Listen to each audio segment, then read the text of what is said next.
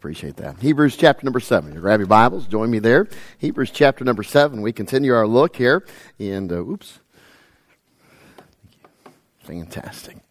Continue our look at the supremacy and superiority of our Savior.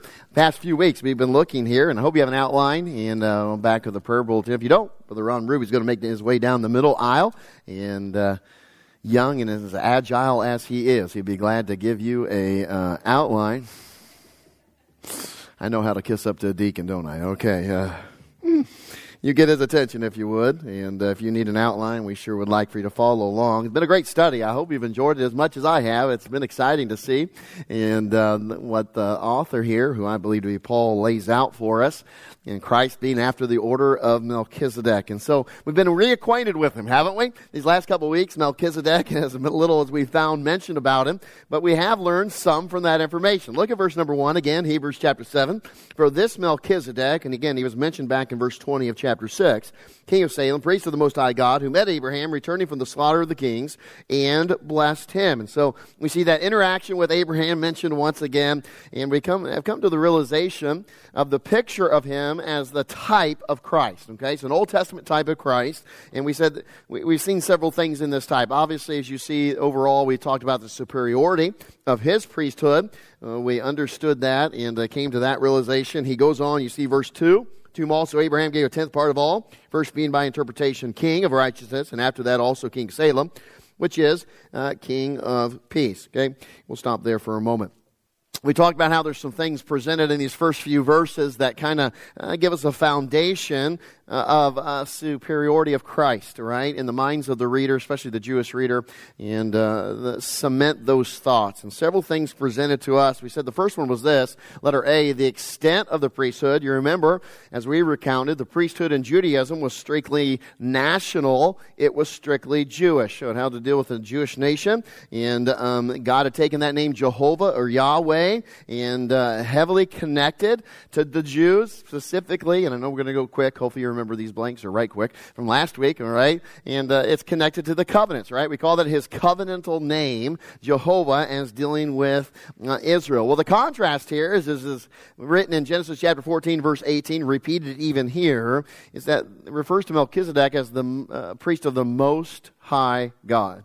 And a terminology, a description that is more universal in its usage, a term of God encompassing the whole world and all nations in that sense, and adds also there that repeated, again, Genesis chapter 14 is found a couple times, the possessor of heaven and earth. So really speaking to his overall authority, sovereignty over all nations there, okay? It's a title that exists above all national and dispensational distinctions we made note of, okay?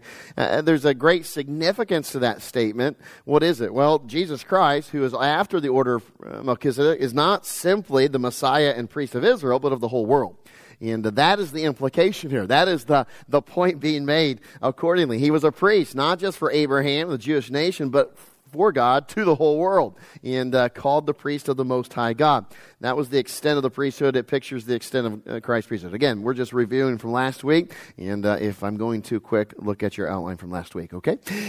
We learned three things, right? For the Jewish believer, he should have come to the understanding of three things. The Jewish believer would have to acknowledge from his own scriptures, okay, the existence of a priesthood before that of Aaron, and that's a strong statement, okay? The existence of it before, and completely separated for the Aaronic or Levitical priesthood. Okay. Number two, that it existed again long before the Jewish priesthood.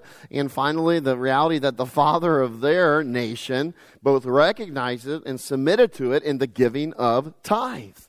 And that's a powerful statement. We said that was that would have been hard for them to come face to face with, but yet that's exactly what the author is really going back and appealing to that story in the Old Testament to make the point here in the New Testament, that this order of Melchizedek is just as legit, just as valid as the Levitical priesthood, if not more so. Okay. Then we talked about the royal nature, if you remember, of the priesthood, and this is a great part because in the Old Testament realm there was a huge distinction, a separation between the throne and the altar. Okay, there is clear and distinct. All of Israel knew it. We saw Old Testament examples of that reality. We've seen them as we've studied Hebrews here. And there was a huge disparaging gulf between the throne where the king was and the altar where the priest ministered. And so that was true throughout Judaism, well acknowledged, well recognized. But in this man, Melchizedek, those two offices were combined. They were joined together, and that is the significance there. He was a beautiful picture of Jesus Christ and Jesus Christ's priesthood and his lordship. The high priest and our Lord all at the same time, and united in one person. Okay. We also alluded to the fact that Melchizedek in Genesis chapter, in verse 2 here, okay, as he was in Genesis chapter 24, he's alluded to as the king of Salem. Salem being a term for the old city that became known as Jerusalem, and we made the correlation if that's the case, and as it is certainly referred to that. Though we don't know when God first designated Jerusalem as his special holy city, we know it has a special place in his heart. It would appear that even during the time of Abraham, there was a faithful priest and king serving and ruling long before Israel's kings and priests ruled and served in the city. And a picture, a looking ahead to when the Messiah, he himself would rule and reign as both the king and the high priest there in Jerusalem. And so that was a great challenge. Here's how we finish, if you remember. Then the Jewish nation, there is a great, somewhat biased prejudice towards other people. They would recognize, certainly God as creator and sustainer, and in that they'll say, hey, he belongs to the whole world. But as Savior and Lord, he belongs to them alone, was the mentality of the Jews. It wasn't for the Gentile, it wasn't for the Greeks, it wasn't for anybody else. He's our Lord, he's our Savior, and so our God. And we put the statement out that they couldn't imagine another divine, a better divine covenant, another divine priesthood, especially one that was royal and superior to their own. And very much it was a hard pill to swallow for many a Jew that we can imagine. Now, we have studied Romans here, and part of the reason for such an exhaustive book known as Romans was because of that mentality. He's having to write and explain some things to Jews. And listen, here's things that transpired. And in that, he deals in the middle of Romans with the Jews and how they rejected Christ and now is open to all Gentiles and such. And so there's a big deal of explaining the process here. Okay? And so just in these few verses here, we see a great challenge to the thinking and understanding of the typical Jew. Okay?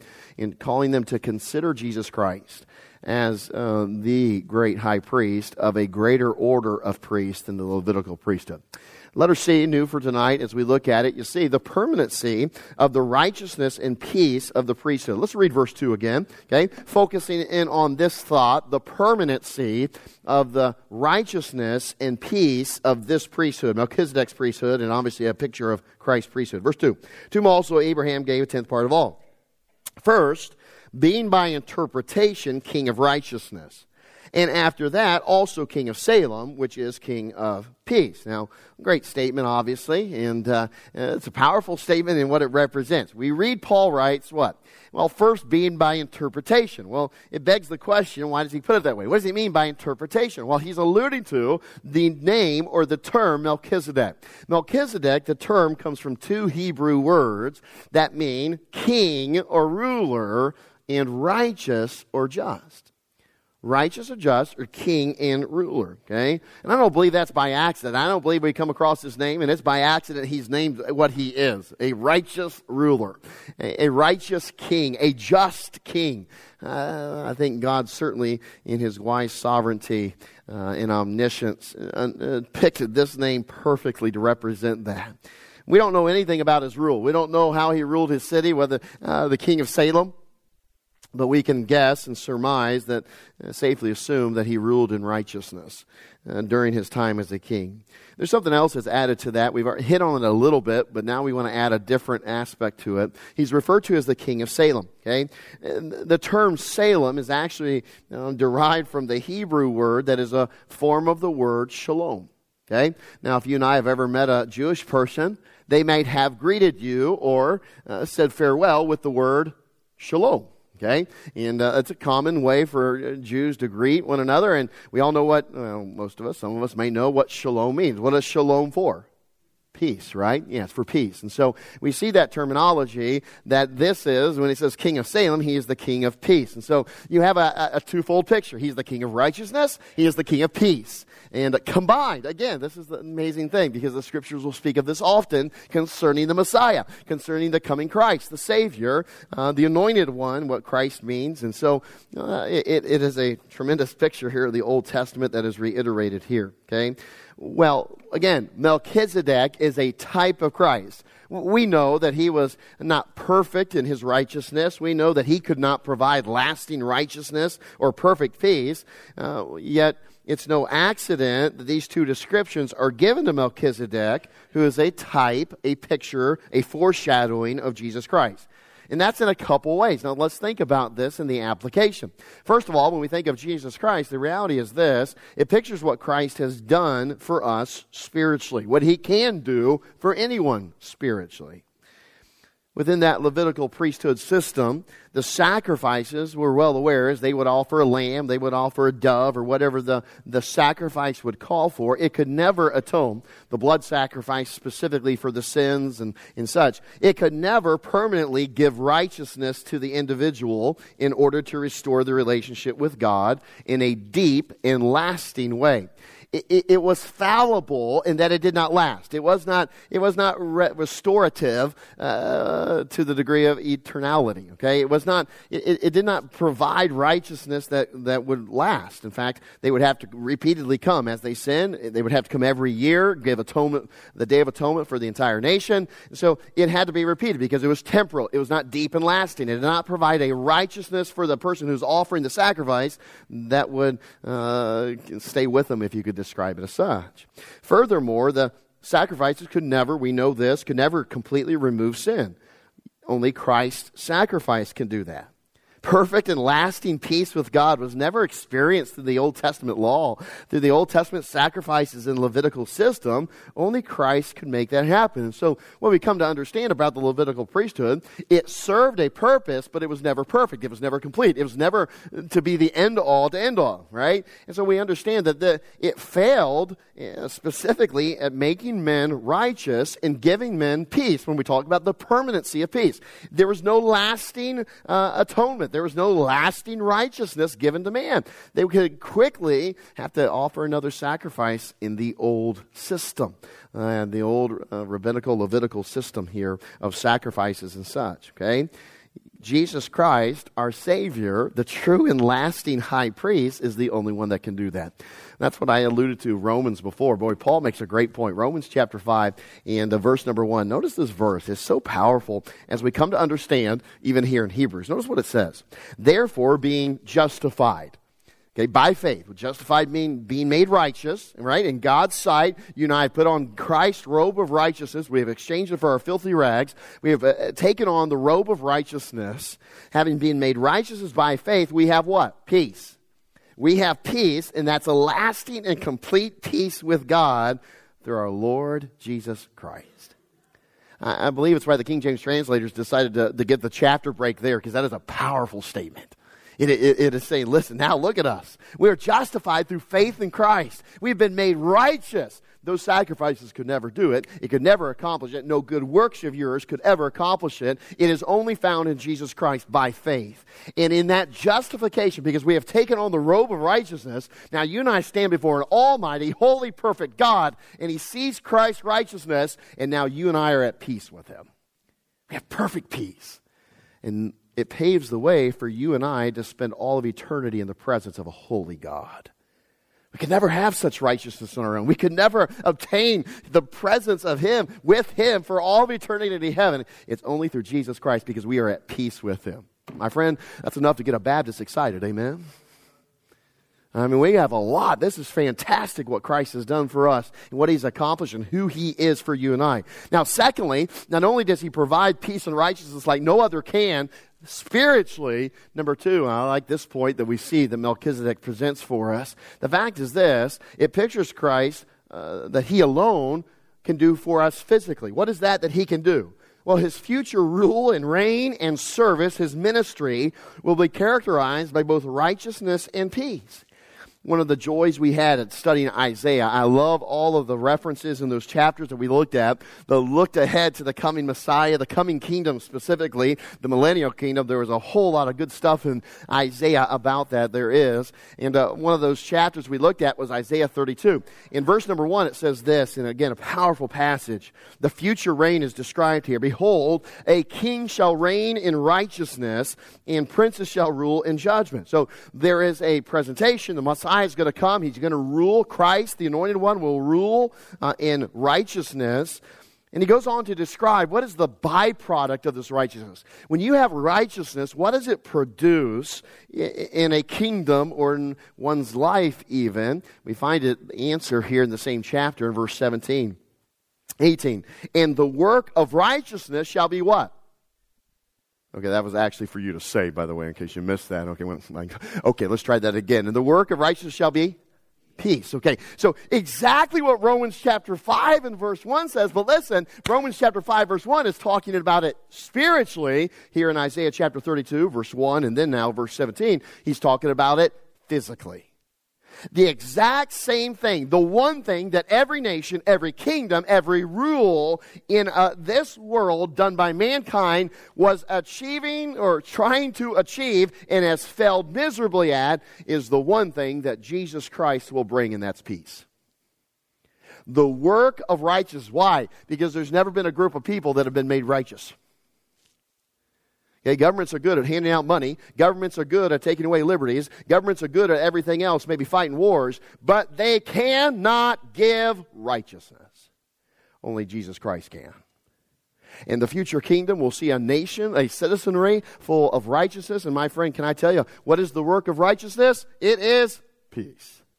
And only Jesus Christ can bring that, because only He can give righteousness through faith and trust in Him. And we see that the millennial kingdom coming to play. And the effect of righteousness, quietness, assurance forever. And my people shall dwell in a peaceable habitation and in sure dwellings and in quiet resting places. I don't know about you, but that sure sounds nice, doesn't it? You know, aren't you looking forward to a time in the kingdom where Jesus Christ is ruling and reigning in righteousness and peace, and there is quietness, there is peaceableness, and everything's getting along, and that's a fantastic thought. Whatever, you remember how we see it pictured in the animal kingdom, the lion next to the lamb and everything else, and so forth. We see all those beautiful pictures of the peace that Jesus Christ will bring physically to this world. And may I just tell you right now, do not miss it, this world has never known true peace since sin entered. It's never known it. In any government, in any country, any nation. Oh, there may have been pseudo-peace, but it was never lasting. It is never complete. It will not be until Jesus Christ rules and reigns. And He is recognized as Lord of Lords and King of Kings. The passage bears it out. My favorite little statement of that, one word in our current English language. Back then, I believe it was 2 words, if you'll notice it. What is the extent of His righteousness? What was letter C here? The permanency of the righteousness and peace. Notice that word right there in the middle, right? Forever. It is forever. Everlasting. From everlasting to everlasting, it is forever. I love the insertion of that word. Now, one of my favorite verses, okay, in Psalm 85 specifically, is the psalmist talking about the salvation that Christ brings, but also with a nod to the future kingdom. What is that? Psalm 85:10. Notice what the verse says. Mercy and truth are met together. Righteousness and peace have kissed each other. What a vivid picture, right? Okay, and what a picture that is rather descriptive, shall we say? Right? I love it. Righteousness and peace have kissed each other. In other words, He alone is the perfect combination of righteousness and peace. Okay. And here's the point, okay? Now, we use that terminology, a kiss together, okay? When my wife and I kiss, some of our kids are like, ew, okay? This is the good kissing, amen? Just like that is, right? Okay? It's the good kissing, right? Because in Jesus Christ, they've kissed each other. They are so close. They are together and inseparable, and it is a beautiful thing. Okay? We talk about weddings and so forth. When a bride and a groom, they sit up here and they kiss, often the first kiss, and whatever the case may be, that is a beautiful symbol and representation of that union together. You see, in Jesus Christ, there is no greater union of peace and righteousness that could ever be had. In Jesus Christ alone, we see righteousness and peace kiss each other. And the picture is this. That brought about your salvation. Without Jesus Christ dying on the cross and providing the righteousness that you and I needed to see our sins washed away, we would never have peace with God. And so in our salvation right now, God wants you and I to recognize and experience the combination of righteousness and peace. And also down the road in the future earthly reign and ministry, that Jesus Christ will rule and reign. That, again, will achieve what no earthly kingdom has ever achieved. That perfect combination of righteousness and peace. And the permanency of the offered peace and righteousness far exceeds and is superior to anything the Levitical priesthood could ever offer. You see, a Jewish person reading this is like, oh yeah, that's true. Paul, you got a good point. We'd have to offer a sacrifice, and it wasn't long before we had to go back. In fact, I remember the high priest, they'd be thinking, every year the high priest has to go in there. We all have to gather together. He has to take our sins, and he puts the hand on the lamb to once again do it all again, represent the laying on of the hands and the sins going onto that lamb, and that lamb being taken, even the scapegoat that was let go in the wilderness. All of these aspects were repeated time and time. There was no permanency to the righteousness and peace. But in Jesus Christ there is. And we'll see it even today in some pictures that we'll talk about what happened when Jesus Christ died on the cross. So the simple reality is he is far more superior. He is a far more superior offering of peace and righteousness. Why? Because he is the real, lasting, permanent thing. Not a temporary picture of the real thing as the Levitical priesthood was. I love that reality. You know what Christ came to do? He came to exchange his righteousness for our filthy rags of sin, thereby creating the means for you and I to be at peace with God forever. He's a great high priest indeed. Now, letter D is what we also see. You see it here, the personage, we'll call it. The personage of the priesthood. Literally, the person of the priesthood, we could also say there. And let's read verse 3. We haven't read it yet. We'll read verse 3, and then we'll jump down just the very first part of verse 5. Notice verse 3. This is describing Melchizedek. Now, it's an interesting statement. We'll explain it here in a moment. We'll delve into it and try to understand with a statement here. It says, without father, without mother, without descent, having neither beginning of days nor end of life, but made like unto the Son of God, abideth a priest continually. Okay, verse number 5. Just the first statement here. And verily, they that are of the sons of Levi. Okay? And so you see that statement there in that verse number 5. It kind of alludes to what we're talking about here. Okay? If we were to describe, especially in the presence of a Jewish person, if we were to describe the Aaronic or Levitical priesthood, one of the first characteristics emphasized would be that it's entirely hereditary. It's entirely hereditary. That's why the statement here in verse number 5 is so crucial. They are of the sons of Levi. That was a clarification, a qualification statement. They had to be of this lineage, this hereditary. Okay, genealogy determined everything.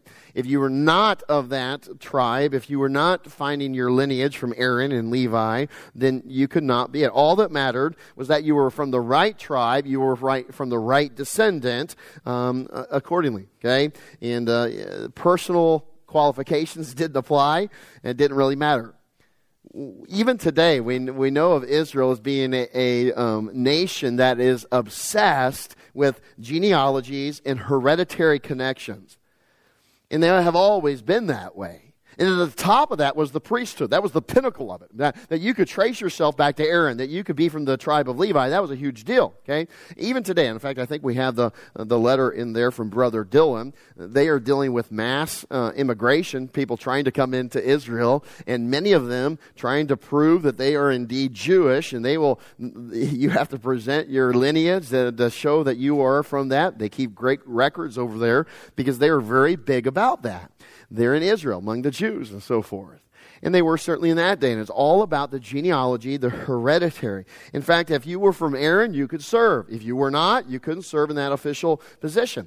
Okay? One of the things that happened, you remember Korah, when he challenged Moses and Aaron and their authority. You remember what that part of the test was? They had to come and bring incense, right, before the temple. You remember that? Well, immediately, because he was not of the Aaronic line, he was not part of that, he was struck down immediately. It was a very quick and decided judgment on them, because he had come and offered this incense, and God even gave commands for how to deal with the scepters that they offered it on and so forth, because they were not of that line. They were not of the determined and designated line. And so God took that very seriously, and so the Jews took that very serious likewise, all right? So you can imagine the priests then were more concerned about pedigree than they were their holiness, okay? Not to say that the priests weren't holy. Certainly many were. Some, I think Zechariah there was a priest. I think he was probably holy, lived as best as he could, a holy life. It's not to say they're all not holy. The reality was, though, they were more concerned with the pedigree. Okay, it became of a bigger idea of your lineage, your hereditary that you could prove and show than it was your holiness, your personal living, if you could put it that way. One of the great examples of that would be Eli's son, right? And both sons, okay, and how wickedly they performed, and yet they were of the high priest line and so forth, okay? And Hophni and Phinehas and such. And so we see that borne out even in the Old Testament. Now, contrast that with what we know of Melchizedek. If someone came up to you and said, hey, tell me about the lineage of Melchizedek. Where'd he come from? Tell me about the line of Melchizedek. Where is that? And there's not much there. In fact, there's nothing there, right? Other than Jesus Christ being identified with the priesthood of Melchizedek. And so we would say this, there's no traceable lineage for Melchizedek. And that would just kind of make the Jew kind of step back a second, kind of look, ponder. You're saying there's no tracing of Melchizedek to lineage or hereditary. In fact, I like the statement here in verse number 3. It can be a little confusing, but notice what it says. It says he doesn't have a mother, he doesn't have a father. Uses the term there's no descent without descent. There's no traceable lineage. Now, obviously, that doesn't mean that he came from nowhere. And I don't believe it is a surefire evidence or proof that he was a Christophany, though, again, as I said a couple weeks ago, that might be a possibility. I would not necessarily rule it out, but I think a simple explanation of the statements of this verse is that what Paul is saying is, in the Old Testament, there's no record given. We have no record of his mother. We have no record of his father. We really have no record of his birth. We have no record of his death. We have no record. Nothing is given because, again, in the Old Testament, what is Genesis a lot of? Lineage. And so begat. So-and-so begat. And so begat. Okay? And boy, we have it. It's a huge deal in the Old Testament among the Jews. And I think the author here is just simply saying, we don't know who his mother is. We don't know who his father is. We don't know when he was born. We don't know when he died. He's without descent, without lineage. And man, to the Jewish readers, like, where's the validation? Where's the legitimacy of his priesthood? How do we see that this is who he is? Again, they looked at that pedigree. Okay? And yet nothing is recorded about his origin, his family line, that lineage where he came from. And as we said, there's nothing about his birth or death. And I think one of the most amazing aspects about verse number 3, okay? If you care about etymology and the source of words and everything else, the origin of words, I think there's a really unique part here in verse number 3.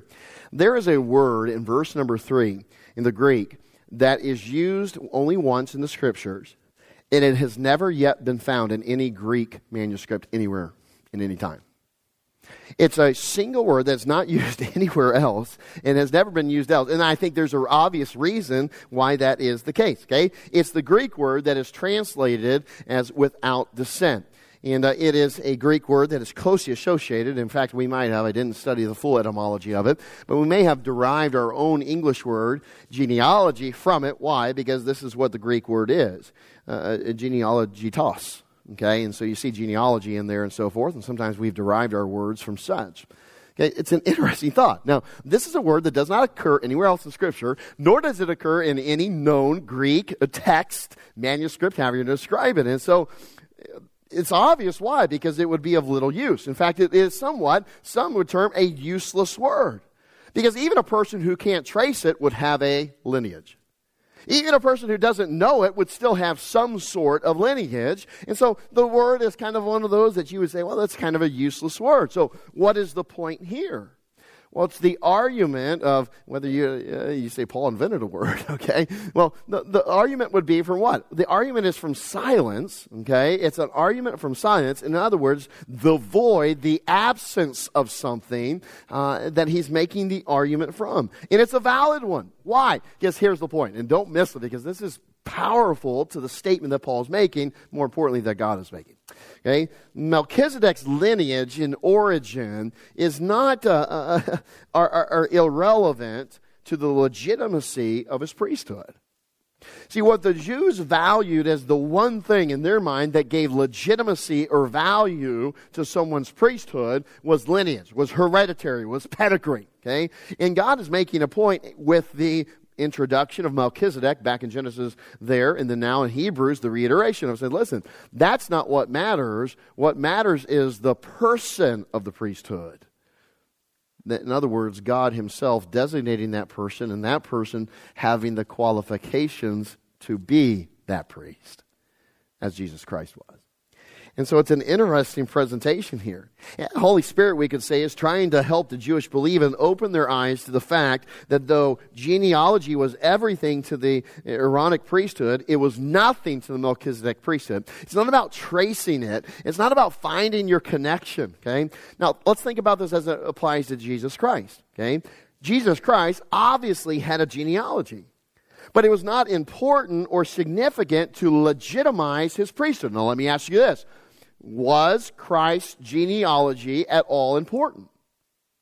Well, yes, it was. It was clearly, in fact, so much so that we have it repeated for us in the New Testament, right? Okay, so though the genealogy of Christ was not necessary or inconsequential when it came to his priesthood, the fact is, as it is presented that you can trace his, now don't miss it, the royal lineage to David, and eventually also to the tribe of Judah, from whom was promised what? The coming Christ, the Messiah.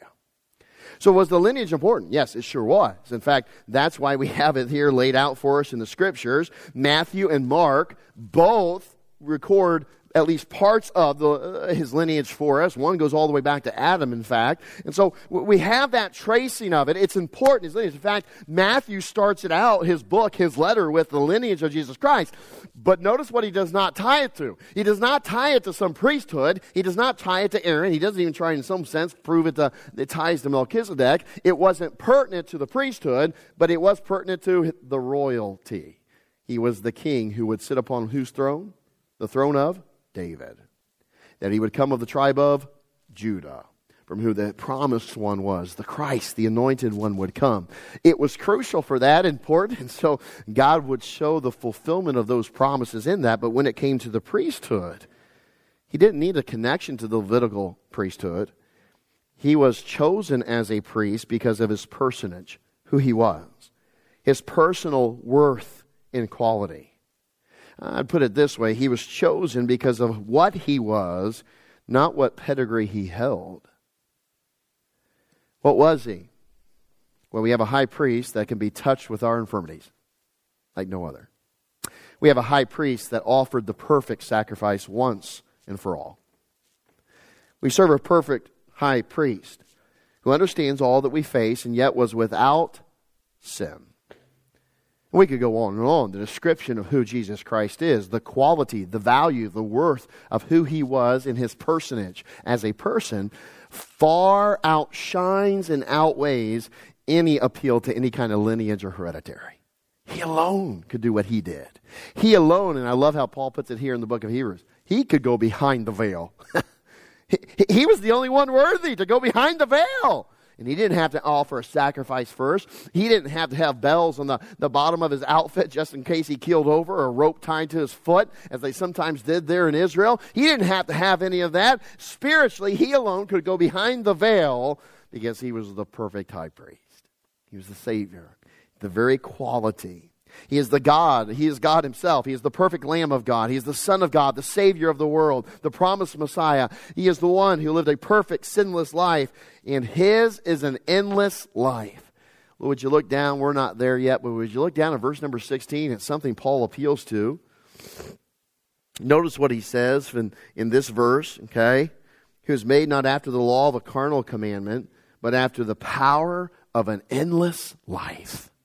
He appeals to it later. We'll get to more of the context there, but it's the same idea that he presents for us here. What is that? Okay?